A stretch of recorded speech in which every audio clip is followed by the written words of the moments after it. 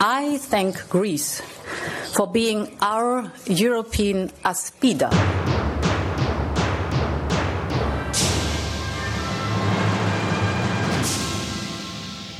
Griekenland is het schild, aspida van Europa. Dat zei commissievoorzitter Ursula von der Leyen in maart van dit jaar. Maar wat dat nou precies inhoudt, dat begint inmiddels wat duidelijker te worden. En heel mooi ziet het er eigenlijk niet uit. Dus in deze aflevering van Europa Mania duiken we de Egeïsche Zee in om te zien hoe Griekenland de Europese buitengrens bewaakt. En er zit een grote doorbraak in de Brexit-onderhandelingen aan te komen. En er is heimwee naar Straatsburg. Dus veel te bespreken. Ik ben Jesse Pinster, BNR's Europa-verslaggever. En ik ben Han-Dirk Hekking, de FD-Europa-verslaggever. Even een kleine huishoudelijke mededeling om mee te beginnen. De podcast staat meestal op zaterdagochtend online, soms op vrijdag al. De komende weken verhuizen we heel eventjes naar de maandag. Dat heeft eigenlijk 2 redenen. De eerste en misschien wel belangrijkste is dat ik volgende week met een kano ergens dobber op een riviertje in de Ardennen. Maar misschien nog belangrijker is dat we daarmee mooi een uitzending kunnen maken na de Europese top die er halverwege deze maand aan zit te komen. Zodat ze kunnen doorvergaderen in Brussel tot zondag diep in de nacht. En wij maandag gelijk met een kakelvers podcast kunnen komen. Ja, wat betreft het eerste bedoel je natuurlijk eigenlijk gewoon te zeggen voor de luisteraar, om dat duidelijk te maken, dat jij gewoon onderzoek doet naar hoe corona eigenlijk de toeristische sector met name in België heeft getroffen. Ja, vooral ook hoe dat de grensregio met Frankrijk en dat specifieke stukje van de Ardennen daardoor geraakt is. Dus daar gaan we ongetwijfeld op terugkomen. Ja, we horen er nog heel veel over, ben ik bang. Ja, heel veel. Hey, het Duitse voorzitterschap is begonnen op 1 juli. Normaal is voorzitterschap van een Europees land. Het was Kroatië. Je zou het bijna vergeten het afgelopen half jaar. Ja, een beetje schouderophalend. En nu is het Duitsland. Nu is het Angela Merkel in haar misschien toch politieke nadagen een beetje. En het is alsof iedereen denkt dat ze het ineens allemaal gaat regelen. Ja, een half jaar, daar kan heel veel in gebeuren doorgaans. Nou ja, in Europa valt het soms wel een beetje tegen.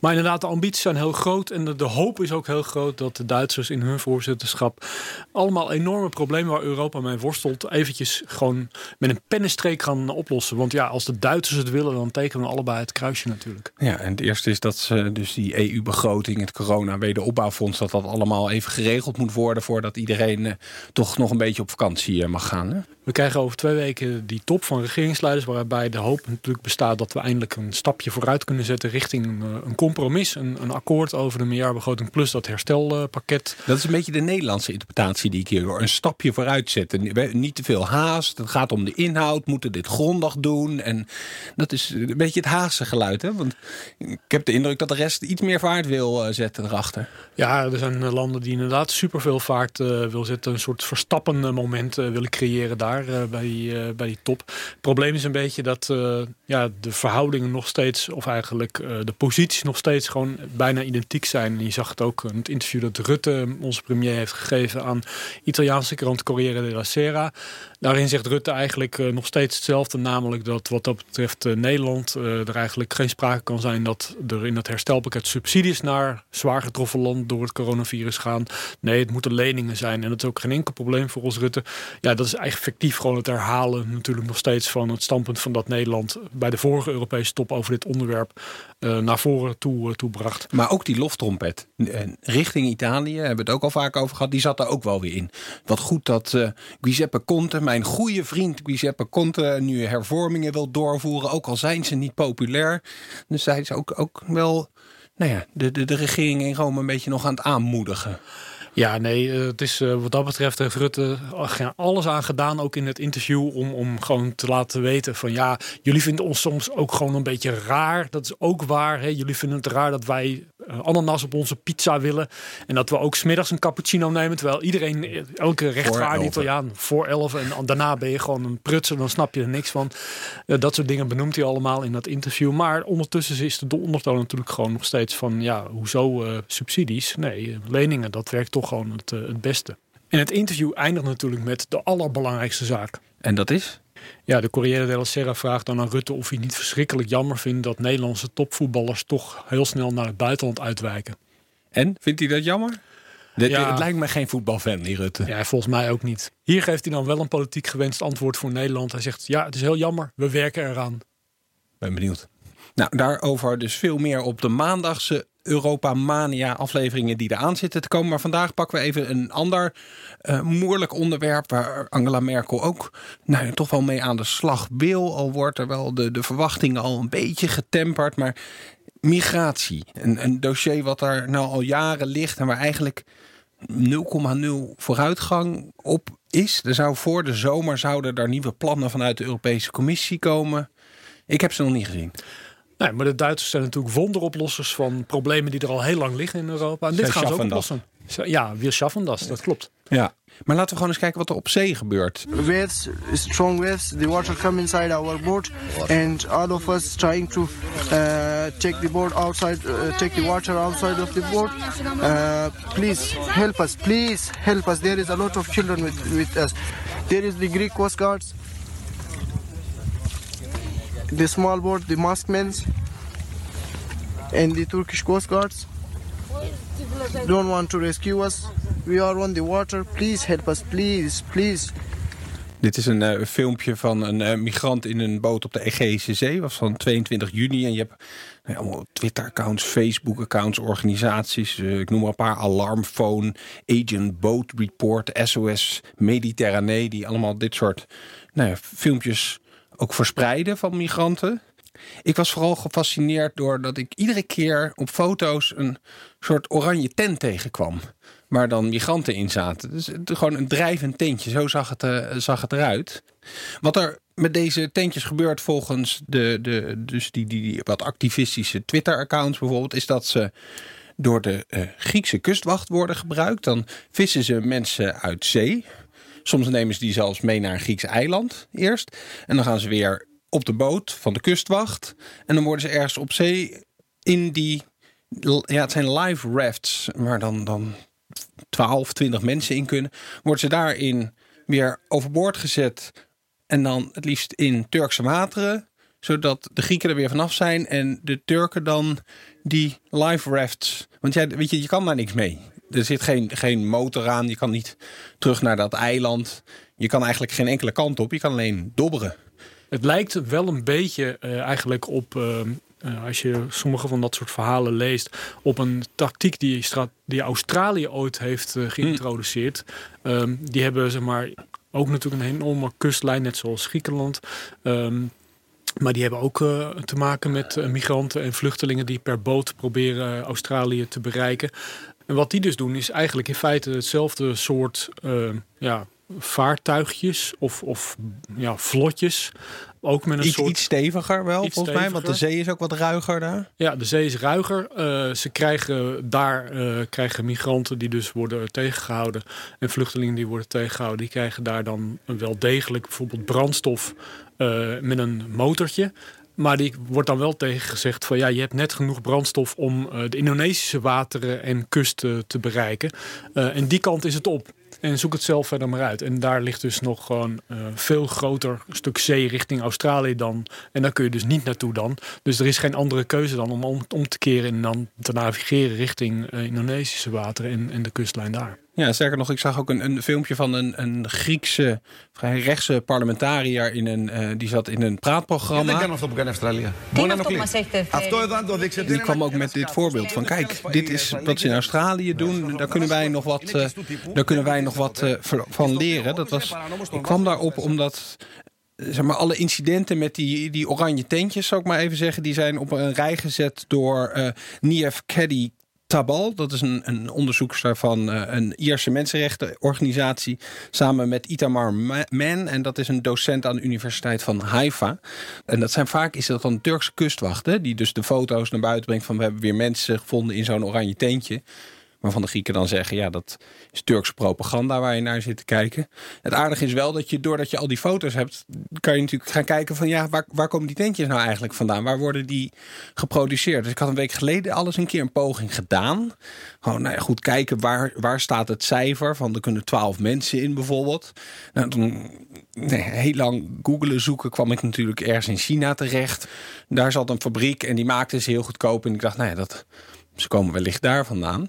Maar toen kwam ik deze week foto's tegen die ook echt een merknaam lieten zien. Van wat gewoon op het tentje stond. En toen bleek het toch ineens te gaan om een Grieks bedrijf in de haven van Piraeus die ze zou maken. Kijk, het blijft natuurlijk altijd lastig. Want je ziet dus een oranje tentje. Je weet dat het van een Griekse fabrikant is. Sterker nog, die onderzoekers die ik aanhaalde, die hadden ook allemaal op de site van de Griekse overheid gevonden dat de overheid contracten heeft met dit specifieke bedrijf. Maar ja, weet je, het blijft al een beetje circumstantial evidence natuurlijk. Je kan niet zeggen de Griekse overheid is met pushbacks bezig, want we hebben die foto's gezien.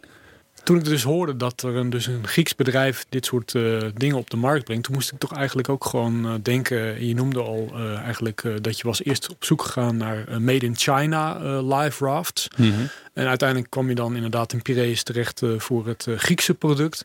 Het interessante is dat de Europese Commissie natuurlijk enkele jaar geleden China juist nog heeft gevraagd om de verkoop online van dit soort opblaasbare boten, reddingsboten, om die aan banden te leggen, om dat niet te exporteren richting de EU, omdat die allemaal massaal werden gebruikt, inderdaad met name voor het eigenlijk afzetten door smokkelaars in de Middellandse Zee, met name vanuit Libië van migranten en vluchtelingen die vanuit daar probeerden het Europese vasteland, Europese grondgebied te bereiken. Ja, dat waren inderdaad wat grotere rubberen boten die je op Alibaba-achtige sites, zeg ik maar, ook echt onder de titel refugee boat kon vinden op een gegeven moment. Het leek er ook op alsof mensensmokkelaars in Libië ook dit soort dingen gingen kopen, omdat op een gegeven moment het aantal wrakke vissersbootjes dat nog beschikbaar was in Libië, dat eigenlijk op een gegeven moment aan het teruglopen was. Ook omdat ze gewoon kapot gemaakt werden. Dat was ook een onderdeel van de strategie om die mensensmokkel tegen te gaan. Zorg dat er gewoon geen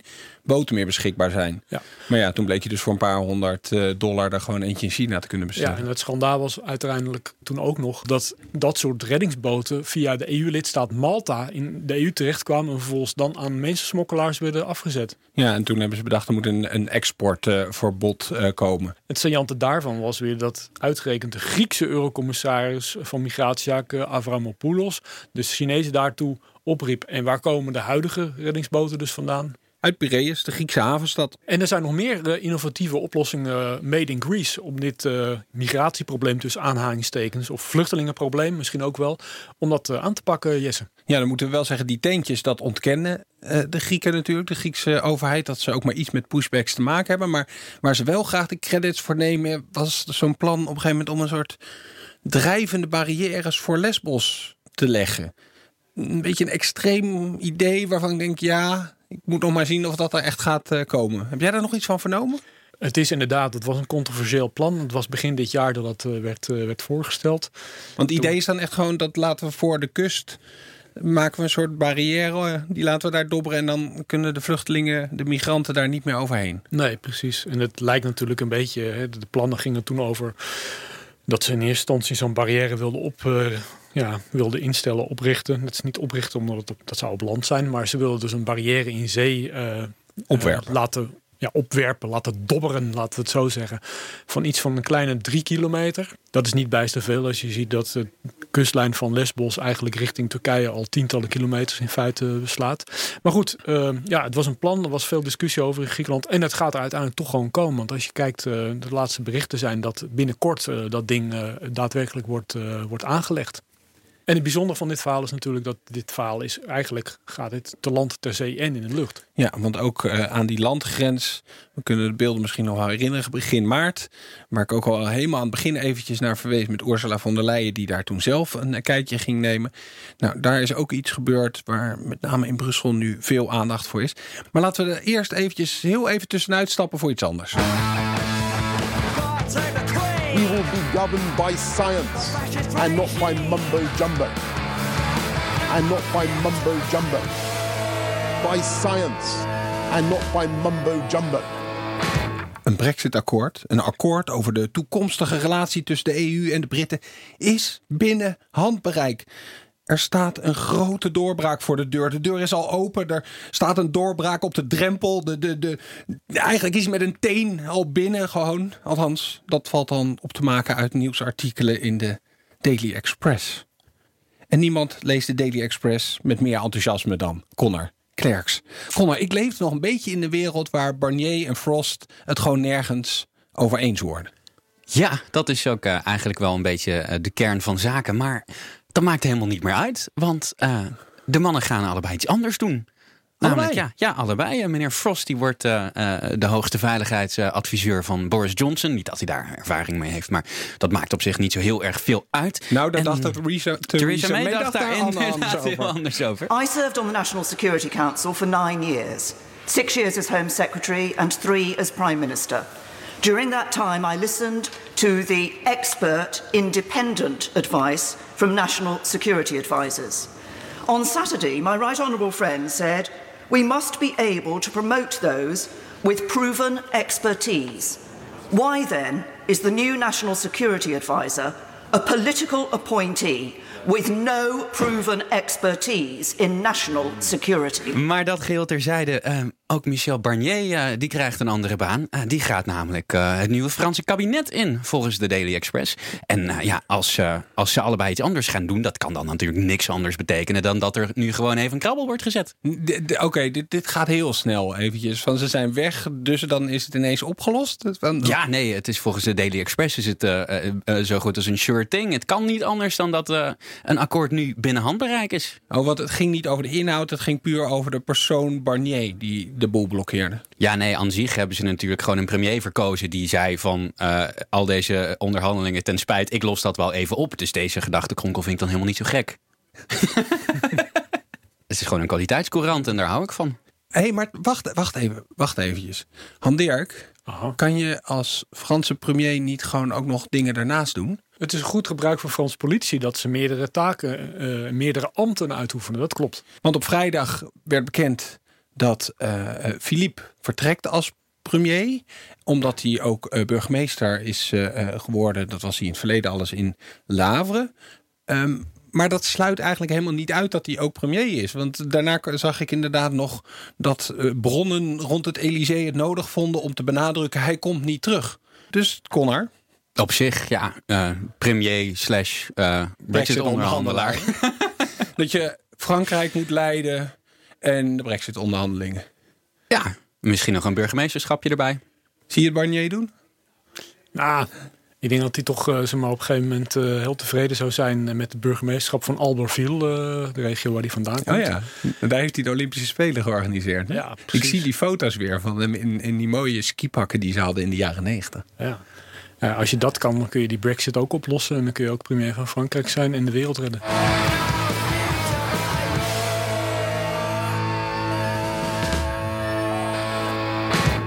Terug naar de Griekse migratiekwestie, of eigenlijk de Europese migratiekwestie. Dus laten we even een klein tussenstopje maken in Brussel. Want daar is op maandag, dat is 6 juli, een hoorzitting over een specifieke situatie die heeft plaatsgevonden begin maart aan de Turks-Griekse grens. En dan gaat het om de dood van een Pakistaanse migrant, de 42-jarige Mohamed Gulzar. Die zou daar zijn doodgeschoten door Griekse grenswachten of het Griekse leger daar aan de grens. Dat blijkt in ieder geval, of zou blijken uit een onderzoek van onder andere Bellingcat, Lighthouse Report, Der Spiegel is er ook bij betrokken. Nou, Der Spiegel kennen we wel, een groot Duits magazine. Bellingcat is naar aanleiding van MH17 natuurlijk ook wel bekend. Lighthouse Report? Ja, is ook een soort journalistiek onderzoekscollectief.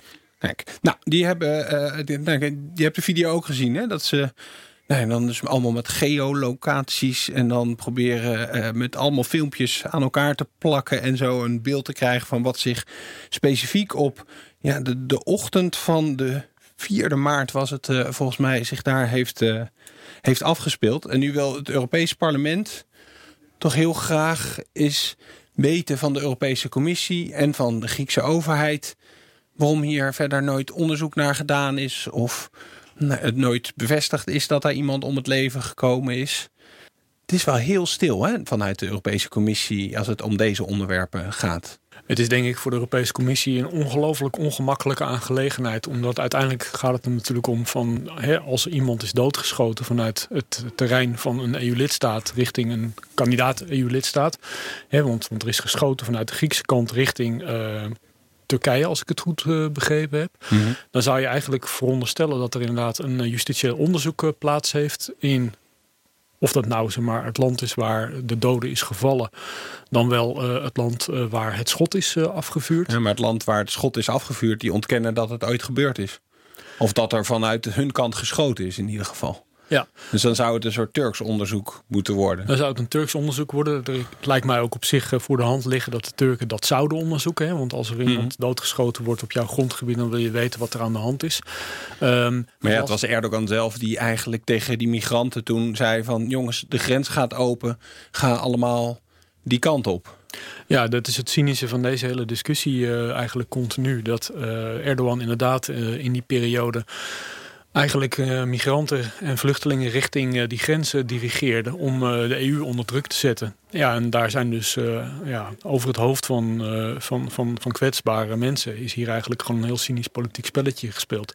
Met uiteindelijk dan ook nog een dode. Waarbij dus nog steeds gewoon omdat er geen officieel onderzoek is geweest, nog steeds niet helemaal duidelijk is geworden wat daar precies gebeurd is. Je zou toch zeggen, er zitten ook vaak Frontex medewerkers. Dus er lopen ook. Er zit volgens mij op Samos zitten bijvoorbeeld een paar Nederlanders die werken samen met de Duitse Bundespolizei voor Frontex. En die zitten ook daar aan de grens. Dus dan heb je toch een wat onafhankelijkere partij die er misschien iets gezien heeft of dat aan kan kaarten. Nou, dat is een hele discussie op zich. Want ik zag dat de Europese ombudsman zich daar ook heel erg druk over heeft gemaakt dat er eigenlijk binnen Frontex niet een soort systeem is waarin mensen klokkenluider kunnen zijn, zeg maar. Je hebt wel 1 keer gehad, een paar maanden terug, dat de Deense Frontex-medewerkers die kregen de opdracht van dit is allemaal weer op zee. Die kregen de opdracht van de Griekse kustwacht. Die migranten die je opgepikt hebt, zet ze maar weer terug in het bootje en laat maar dobberen. En die hebben dat toen geweigerd om te doen. Werken nu ook, volgens mij, de Denen doen daar eventjes niet meer mee voorlopig in de Middellandse Zee. Maar ik sprak ook Tineke Strik. Zij is GroenLinks Europarlementariër. Is trouwens ook universitair docent migratie, als ik me niet vergis, aan de Radboud. En zij vertelde mij van, ja, of constateerde, het is toch wel opvallend dat Frontex, als er ergens iets gebeurt, toevallig daar net niet is. Was haar constatering. En vooral daarnaast was er bij haar veel irritatie over alle vragen die ze aan de Europese Commissie stelt en dat ze gewoon geen antwoord krijgt. En daarom is zij een van de mensen die hoorzitting nu gaat organiseren. En dan moet er toch een eurocommissaris, er komt zelfs een Griekse minister naartoe, zodat ze vanuit het Europese parlement toch eens een keer wat vragen kunnen gaan stellen hierover.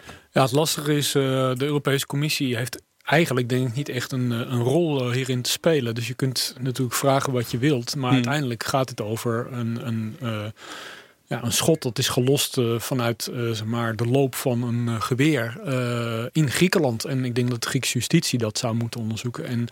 Maar zou de Europese Commissie ze niet kunnen aansporen dan? Van oké, we zien wel heel veel berichten en journalistieke onderzoeken hiernaar. Er is daar toch iets aan de hand. Wat mogelijk misschien ook in strijd is met Europese regels. Afspraken over mensenrechten die we gemaakt hebben. Hey Griekenland, jullie moeten dit toch echt een keer gaan onderzoeken. Want wij, de Europese Commissie, toch de hoeder van de Europese afspraken, dat ze zo'n soort rol daarin hebben?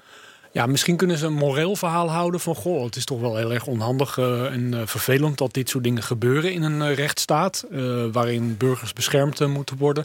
En ook kwetsbare mensen zoals bijvoorbeeld vluchtelingen die zich willen melden in de EU omdat ze asiel willen vragen. Ja, die moet je niet beschieten, dat mag niet, dat weet iedereen. Het probleem is uiteindelijk natuurlijk ook gewoon dat ze in Brussel natuurlijk heel erg beducht zijn om überhaupt maar een uitlating te doen over een misdrijf, een schietpartij in wat voor EU-lidstaat dan ook.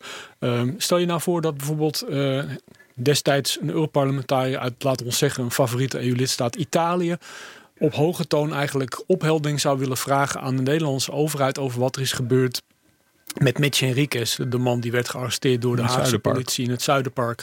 En daarbij uiteindelijk stierf door de behandeling die hij kreeg. En hetzelfde geldt voor de Europese Commissie. De Europarlementariër kan iets, maar ook als de Commissie ineens Nederland daarop aan gaat spreken, dan is het ook altijd zoiets van, hé, wacht even, waar bemoeien jullie je nou eigenlijk mee? Nou ja, dat is denk ik op een gegeven moment het punt. Moet je dan als Europese Commissie tegen een lidstaat gaan zeggen van ja, we willen dat jullie eigenlijk de onderste steen boven halen in dit onderzoek. Dat veronderstelt eigenlijk dat je eigenlijk niet erop vertrouwt, dat je denkt dat de Nederlandse justitie aanmoediging nodig heeft uit Brussel om dat te doen. En dat is natuurlijk gewoon eigenlijk heel gek. En dat, ja, zo werkt dat natuurlijk ook gewoon niet in de internationale politiek. Misschien moet je ook wat meer landen dan aanspreken. We hebben het nu heel erg over Griekenland, maar er gebeurt natuurlijk ook in Kroatië. Heb je politie die volgens berichten zich met flink wat geweld ervoor zorgt dat migranten terug Bosnië ingeslagen worden. Je hebt in Malta, las ik onlangs nog verhalen dat ze daar private schepen gebruiken die dan ook eventjes de mensen weer terugduwen richting de wateren van Libië, zodat de Libische kustwacht, die door Europa ondersteund wordt en getraind wordt, zodat die ze daar dan weer kan oppakken. Dus het is niet alleen maar Griekenland. Andere kant van het verhaal is natuurlijk dat ze in Brussel misschien wel blij zijn met deze afschrikwekkende methoden die er gebruikt worden. Als je naar de cijfers kijkt, ik heb net nog even het IOM, dus het International Organization for Migration, die hebben zo'n Missing Migrants Project, waar ze bijhouden van hoeveel mensen aankomen, hoeveel mensen er om het leven komen. Dit jaar 377 mensen om het leven gekomen. Dat zijn natuurlijk 377 te veel, maar het is wel de helft van vorig jaar in dezelfde periode. En hetzelfde geldt voor het aantal mensen wat aankomt. Dat is ook maar de helft. Nou, dat is wel heel cynisch geredeneerd natuurlijk. Dat je zegt van, nou ja, oké, dat schot is gelost, bij wijze van spreken, daar aan de grens van Turkije in Griekenland. En daar gaat een afschrikwekkende werking vanuit richting mensen die uiteindelijk, omdat ze bijvoorbeeld door mensensmokkelaars richting Europa gebracht moeten worden en daar enorme kosten voor hebben gemaakt, dat die dan toch uiteindelijk denken van ja, maar misschien schieten ze wel. Ik doe het toch maar niet of zo. Dat is eigenlijk, ik denk dat ze in Brussel daar niet echt heel erg blij mee zijn. En het feit dat het aantal mensen die zich probeert richting de EU te banen, dat afneemt. Dat heeft ook gewoon bijvoorbeeld te maken met dat sinds de coronacrisis het aantal migranten gewoon richting Europa gewoon sterk gedaald is. Voor wat zich afspeelt in de Middellandse Zee, in Griekenland, maar ook bij Malta, wat zich afspeelt aan de Turks-Griekse grens op het land. Weet je, zijn we heel erg afhankelijk, omdat wij niet daar zijn op dit moment, van journalisten die onderzoek doen, van op zich gerenommeerde kranten, tijdschriften, de Spiegel, The Guardian, dat zijn er, die publiceren veel. Maar tegelijkertijd ook vrij activistische organisaties die onderzoek doen, die filmpjes naar buiten brengen. Is dat niet lastig? Is er ook een soort ideologische strijd hier gaande? Of luisteren te veel naar organisaties die gewoon willen dat er een ander ander asielbeleid is in Europa? Of we daar nou wel of niet te veel naar luisteren is eigenlijk in zekere zin irrelevant. Het gaat er natuurlijk gewoon om van dat de Europese Unie zich er altijd op beroept dat zij een waardegemeenschap is. Hè, dat het een rechtsstatelijk systeem heeft waarin burgers beschermd worden en ook kwetsbare burgers die bijvoorbeeld asiel willen aanvragen. En dan moet je je aan regels houden. Het probleem in deze hele kwestie is, er is gewoon iemand gestorven aan die grens. En dan moet gewoon inderdaad op een gegeven moment vastgesteld worden wat daar precies gebeurt. Dat is een volstrekt normale aangelegenheid. Dat er organisaties zijn die inderdaad vinden van Europa moet niet te moeilijk doen bij het opvangen van kwetsbare burgers. Ja, dat is een mening. Net zoals dat er politici zijn die zeggen van we moeten die mensen absoluut niet toelaten tot Europa. Of dat we bijvoorbeeld, net zoals een politieke discussie is in Nederland over van moeten we eigenlijk jonge migranten die in een eentje ergens in een Grieks opvangkamp zitten, moeten we die wel of niet opvangen in Nederland? Het zijn allemaal politieke afwegingen en vragen die je kunt stellen en waar je op een gegeven moment de politiek een keuze over moet maken. Maar als Europa werkelijk vindt dat het een waardegemeenschap is, waarin burgers bescherming hebben, kwetsbare burgers, dan moet er gewoon op een gegeven moment vastgesteld worden in een onafhankelijk onderzoek van wat daar precies gebeurd is. En het vervelende in deze hele discussie is natuurlijk dat sommige lidstaten, en dan heb ik het niet alleen maar over bijvoorbeeld Hongarije, dat de hand heeft gelicht met allerlei afspraken over migratie en asielrecht. Maar bijvoorbeeld Griekenland zelf heeft dat in deze hele kwestie ook gedaan. Die hebben gewoon toen dit allemaal speelde, heeft op een gegeven moment de Griekse premier, als ik het wel heb, heeft gewoon gezegd van we nemen op dit moment wij gewoon helemaal geen aanvragen tot asiel nemen wij in behandeling. Dat kan nu niet. Die procedure is thans gesloten. Dat kan dus niet als je internationale verdragen hebt gesloten daarover, zoals Griekenland dat gedaan heeft. En dan had Griekenland natuurlijk gelijk op aangesproken moeten worden, is ook wel gebeurd. Nee, maar juist misschien die Nederland of landen in West-Europa, ja, die voelen ook niet zo de drang om daar nou echt iets van te gaan zeggen. Want het komt ze misschien ook wel goed uit dat er niet te veel migranten Europa inkomen. Dat is het cynische natuurlijk in deze hele discussie. Aan de ene kant vinden we het vreselijk als we beelden zien van mensen die verdrinken in de Egeïsche Zee.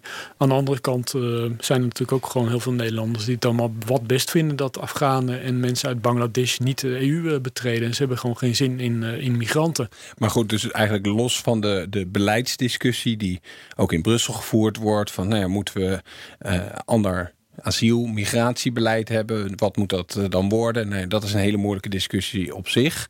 Maar als je kijkt wat er gewoon gebeurt, ook, nou, jij zei al van als er iemand doodgeschoten wordt, dan moet dat onderzocht worden. En hetzelfde geldt eigenlijk voor als er heel veel signalen zijn dat er pushbacks plaatsvinden, dan zou dat ook onderzocht moeten worden. Want dat gaat ook in tegen internationale afspraken dat een migrant of ieder persoon het recht heeft om ergens asiel aan te vragen. Zo is het. En Nederland die leest altijd heel veel EU-lidstaten les dat ze zich aan de regels moeten houden. Ja, dit zijn ook regels waar je aan moet houden.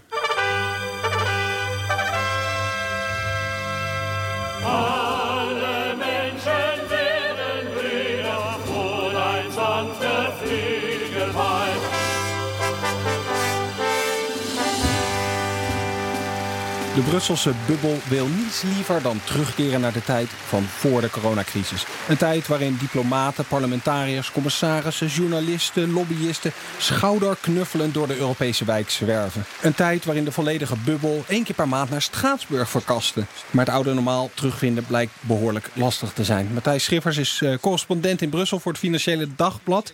Missen ze nou echt Straatsburg? Dat hangt er een beetje vanaf wie het vraagt. Ik bedoel, David Sassoli, de voorzitter van het Europees Parlement, die liet laatst weten, we missen met z'n allen Straatsburg en we hopen in september daar weer terug te komen. Nou, ik zette dat op Twitter en er kwamen meteen allerlei MEP's die reageerden daarop en die zeiden, namens wie spreekt deze Italiaan? We missen Straatsburg helemaal niet. We hebben juist laten zien dat we het makkelijk zonder kunnen de afgelopen maanden. Dus wanneer mogen ze weer die kant op? Nou, het plan is om in september, medio september, weer daarheen te gaan. Waarbij iedere MEP maximaal 1 assistent mee mag nemen. Normaal nemen ze 3 mee vaak. Pers is wel welkom. Jij mag er wel naartoe. Wij mogen er wel naartoe, ja, zeker. Er wordt een beetje wisselend op gereageerd op deze plannen. Er zijn ook mensen die zeggen, ja, ik voorzie grote problemen. Want normaal gaat er een trein met het hele gezelschap naar Straatsburg. Nou, kunnen we wel met z'n allen in de trein of gaan we met z'n allen in de auto stappen? En wat wordt dat voor een file van hier naar Straatsburg? Onder het parlement in Straatsburg is een parkeergarage, maar die is niet zo groot. Dus er worden al allerlei praktische problemen voorzien bij deze operatie. Maar ik heb voor de zekerheid wel alvast een hotelletje gereserveerd met annuleringsoptie. Met parkeerplaats ook? Met parkeerplaats bij het hotel, op loopafstand van het parlement. Het is echt spotgoedkoop nog, maar ik denk dat het duurt niet lang meer, denk ik. Matthijs, kun je nog eens aan de luisteraars uitleggen wat nou eigenlijk de journalistieke relevantie van Straatsburg is? De journalistieke relevantie. Het is sowieso, ik moet zeggen, zo'n week daarheen gaan is super intensief. Je bent echt 3-4 dagen continu in touw. En je hebt wel iedereen samen. Dat is het grote voordeel. Hier in Brussel is het natuurlijk allemaal wat meer verspreid over de verschillende gebouwen. En daar is iedereen samen, zonder dat er familie in de buurt is. Dus men werkt ook langer en is ook meer uren aanwezig daar. Dus ja, is dat relevant? Nou ja, het levert altijd genoeg stof op voor verhalen. En hoe zit het met jouw zuurkoolverslaving? Zuurkoolverslaving? Zuurkoolverslaving. Choukrout is natuurlijk een geweldig gerecht in de Straatsburgse keuken. Ik herinner mezelf uit de tijd dat ik daar af en toe nog wel eens er kwam of zo, dat je dan inderdaad, zaten we dan in Schiltigheim, zeg maar, dat is een voorstad van Straatsburg. En hadden we een of ander akkoordhotel waar je dan midden in de nacht naar binnen rolde, naar hard werken. Maar daar vlak daarvoor had je Weet je, de Keizerbrouwerij, zeg ik even uit mijn hoofd. En die hadden ook een restaurant. En dan zaten we 's avonds om 11:30 aan enorme schotels zuurkool, worst, spek en weet ik wat allemaal. Nee, ik kon natuurlijk van dat slapen helemaal niks meer, want we waren een tonnetje rond dan. Het is niet de verslaving van Matthijs qua zuurkool, het is meer jouw verslaving volgens mij. Ik denk er nog steeds aan terug. Ik ben afgekikt, maar als ik 1 keer daar weer ben, weet ik dat ik gewoon gelijk weer een terugval heb. Daar zit ik dus nu ook. Dus misschien ben ik dus deze keer ook het haasje en wordt het een zuurkoolweekje daar, ja. Is het werken ook al een beetje normaal aan het worden in Brussel zelf? Want Straatsburg klinkt potentieel wel van, dan kan je weer een beetje zo te werk gaan zoals het ging. Lukt dat in Brussel ook al een beetje? Nee, kijk, Straatsburg is natuurlijk pas september, dus dan zijn we alweer een paar maanden verder. Maar ik ben deze week voor het eerst weer het Europees parlementsgebouw binnengelopen hier in Brussel. Het commissiegebouw is nog niet open voor journalisten, maar daar wel. En dan loop je dus met je mondkapje rond. Ik had eigenlijk verwacht dat mijn temperatuur gecheckt zou worden bij het binnenkomst. Dat is niet zo. Er staan wel allemaal pijlen op de grond in welke richting je moet lopen. Maar iedereen loopt natuurlijk precies in de verkeerde richting. Dat kun je op je vingers natellen. De beroemde Mickey Mouse bar, waar normaal een grote samenkomst van mensen is, die is nog dicht. Maar op andere plekken kun je nog wel iets te drinken bestellen. En we hebben natuurlijk de EU-top die eraan gaat komen op 16 en 17 juli. En 18 en 19 en 20. Precies. Ja, die top. Alsjeblieft. Nou ja, goed, dat is normaal natuurlijk, zoals je weet, een grote samenzwering van journalisten. Maar die kunnen daar dan dus niet heen. Dus die zitten waarschijnlijk allemaal bij de PV's die daar omheen liggen. De ambassades van de lidstaten, zeg maar. Zo is het. Dus dat wordt wel een andere ervaring, ja. Ja, wilden ze eigenlijk wel dat al die journalisten daar weer, of was dat idee al lang afgeschreven van dat is gewoon, dat kunnen we echt niet doen, want die komen uit alle hoeken en gaten van Europa, dat is totaal onverantwoord. Ja, ik kan me niet voorstellen dat ze dat zouden willen, want goed, je bent er ook geregeld. Het is, je zit daar met honderden mensen in een ruim en het wordt één grote chaos en iedereen schreeuwt en noem maar op. Dus dat is een potentiële virushaard. Ja, en helemaal als ze binnenkomen, die regeringsleiders, dan hebben ze een soort fuikje gecreëerd waar je als een soort sardientjes ingeperst wordt en daar moet je dan met je camera en met je microfoon zo hangend over elkaar moet je proberen die regeringsleiders wat te vragen. Dus dat is gewoon letterlijk elkaars lucht inademen daar. Ja, zeker. Dus het wordt wat dat betreft een unieke ervaring dat het nu anders is. En of dat tot snel een resultaat zal leiden of juist niet, dat gaan we zien. Ik kijk er toch een beetje naar uit. Weer eens naar Brussel. Je kijkt, ik wou zeggen naar Brussel, maar je kijkt uit naar deze top. Ja, toch wel weer. Weet je, dat is weet je, zoals vorig jaar was ook een beetje zo'n warme, zomerige tijd. Toen gingen ze ook 3 dagen door en toen was ineens Ursula von der Leyen de voorzitter van de Europese Commissie. En ja, weet je, het heeft ook wel zijn charme. Dat was nog net voor mijn aankomst hier. Ja, je hebt echt wat gemist. Niet meegemaakt. Ik geloof het meteen, ja.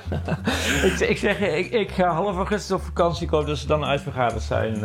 Als het aan Rutte ligt niet, als het aan Merkel ligt wel. Dus we gaan kijken waar we uitkomen. Hey, dankjewel Matthijs. Oké, hoi. Hoi. En daarmee zijn we aan het einde gekomen van deze aflevering van Europa Mania. Volgende week zijn we er weer. Ietsje later dan normaal dus, op maandag. Maar dan gaan we ook echt warm lopen voor de grote Europese top die half juli plaats gaat vinden. Bedankt voor het luisteren en tot dan.